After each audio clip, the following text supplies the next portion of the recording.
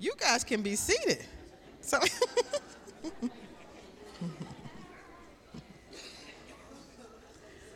good to see you all this morning. Even though we're short an hour, we'll be better by noon. Maybe we'll be all right. I really felt that missing hour this morning, but anyway. So this morning I'm here to bring you just a thought, and I'm going to start by reading Jeremiah 29:11, which I think is familiar to many people. But Jeremiah says, "For I know the plans I have for you, says the Lord. They are plans for good and not for disaster, to give you a future and a bright hope."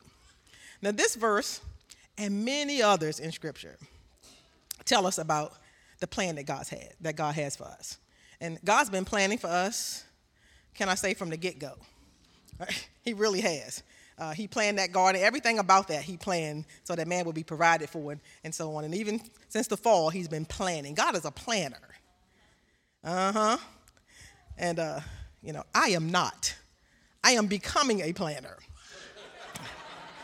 Steve is relieved that I added that part, right? I am becoming a planner. I'm seeing the necessity of planning. Let me put it that way. And so God has made plans for us. And again, many, many scriptures tell us that. And God is not one whose plan stays in his head. You know, some of us have intentions. We've heard those famous quote about intentions. And those intentions never fall into action. They just stay in our minds. They're thoughts. And so God is not like that. When he plans, he follows through. And so, he did so in coming in the flesh. That was part of the plan. Way before it ever happened, that was part of the plan. He did so by dying on Calvary.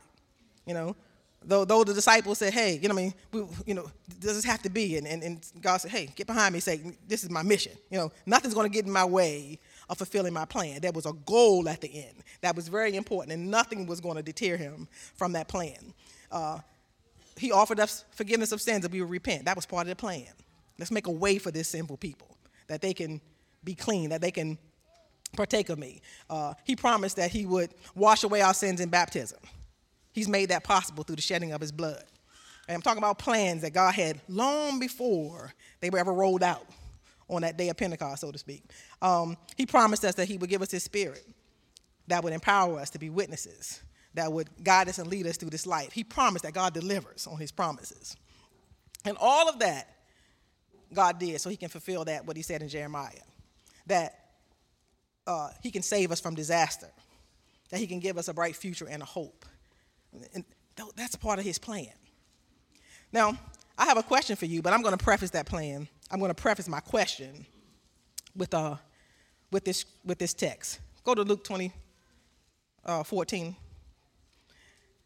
Now, this is Jesus talking to a large crowd. And it says, a large crowd was following Jesus, and he turned around and said to them, "If you want to be my disciple, you must, by comparison, hate everyone else, your father, your mother, wife, children, brothers and sisters, yes, even your own life. Otherwise, you cannot be my disciple. And if you do not carry your own cross and follow me, you cannot be my disciple.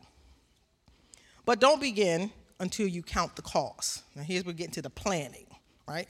Jesus is planning. My question to you is, are you planning? So don't begin until you count the cost. For who would begin construction of a building without first calculating the cost to see if there was enough money to finish it? Otherwise, you might complete only the foundation before running out of money. And then everyone would laugh at you. They would say, "There's the person who started that building and couldn't afford to finish it." That's pretty rough, right?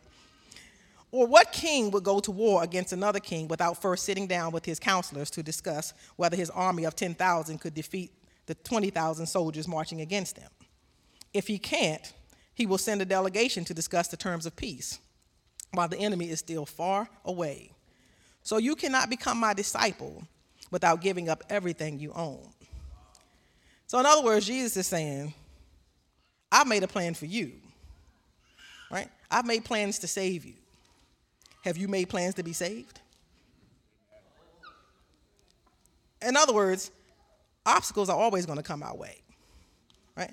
Just as they came across Jesus' path, they're going to come our way. Some of you have been in this church a long time, or who have been in the church a long time, and you've overcome many obstacles that have came your way.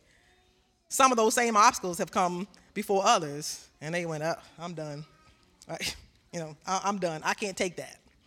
And so Jesus he knew that things are going to come our way. I'm preaching to the choir here, right? All of you have lived long enough. Maybe some of the little ones haven't, but things are going to come. Are you that kind of person that everything that comes your way throws you off? Any little bump in the road in the morning, makes you late for work. That means you didn't plan for that bump in the road, right? You didn't leave enough room in there. I'm just talking about everyday things that we face that get us off. When you become Christians, you know that I say this all the time, the devil ups the ante. You got that target on you. Oh, I'm going to make it my business to stop him. I'm going to make it my business to stop her. And so Jesus knew that. He goes, count up the cost. Think about what's entailed if you want to be my disciples. Have you considered what it takes? What are you going to do if the people you love the most turn against you? He talked about that. Mothers and fathers, sisters and brothers. It can happen. Some of them have happened to us. When family thinks you're crazy.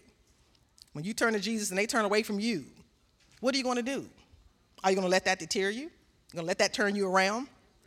What about when your own flesh wants his way? Right? I don't want to do what Jesus says. I want to do what I say. Are you going to turn away? And we can go on and on with the different obstacles that come our way. When your faith is tested, are you going to get discouraged and walk away? Anybody's faith ever been tested in here? Every hand should be up. Y'all kidding yourselves, right? Absolutely. Yeah. Have you strategized for success? Right? If this happens, I'm going to do that. When this happens, I'm going to do that. You got to think ahead. Right? You got a plan. Jesus, have you counted up the costs? What about when the battle's hot? He talked about that enemy, that king who counted up the battle. What about when the battle's hot? It might have been in a hot battle, spiritual battle, where the devil was just manhandling you, and you thought you weren't going to make it through this thing, right? Have you made up your mind ahead of time, no matter what comes, no matter what goes, I'm going to stick with Jesus, right? This too shall pass. So my question to you is, obstacles will come, but do you have a plan? Have you planned? Have you thought it through? Benjamin Franklin shared God's sentiments in this famous quote that that's pretty popular to all of us. It says, if you fail to plan, you are planning to fail. We've all heard that in every, inspirational meeting, whatever. That's a part. Yeah, if you don't plan, good chances you're going to fail. And that's just a thought. I didn't mean to leave you on that negative note, but it is.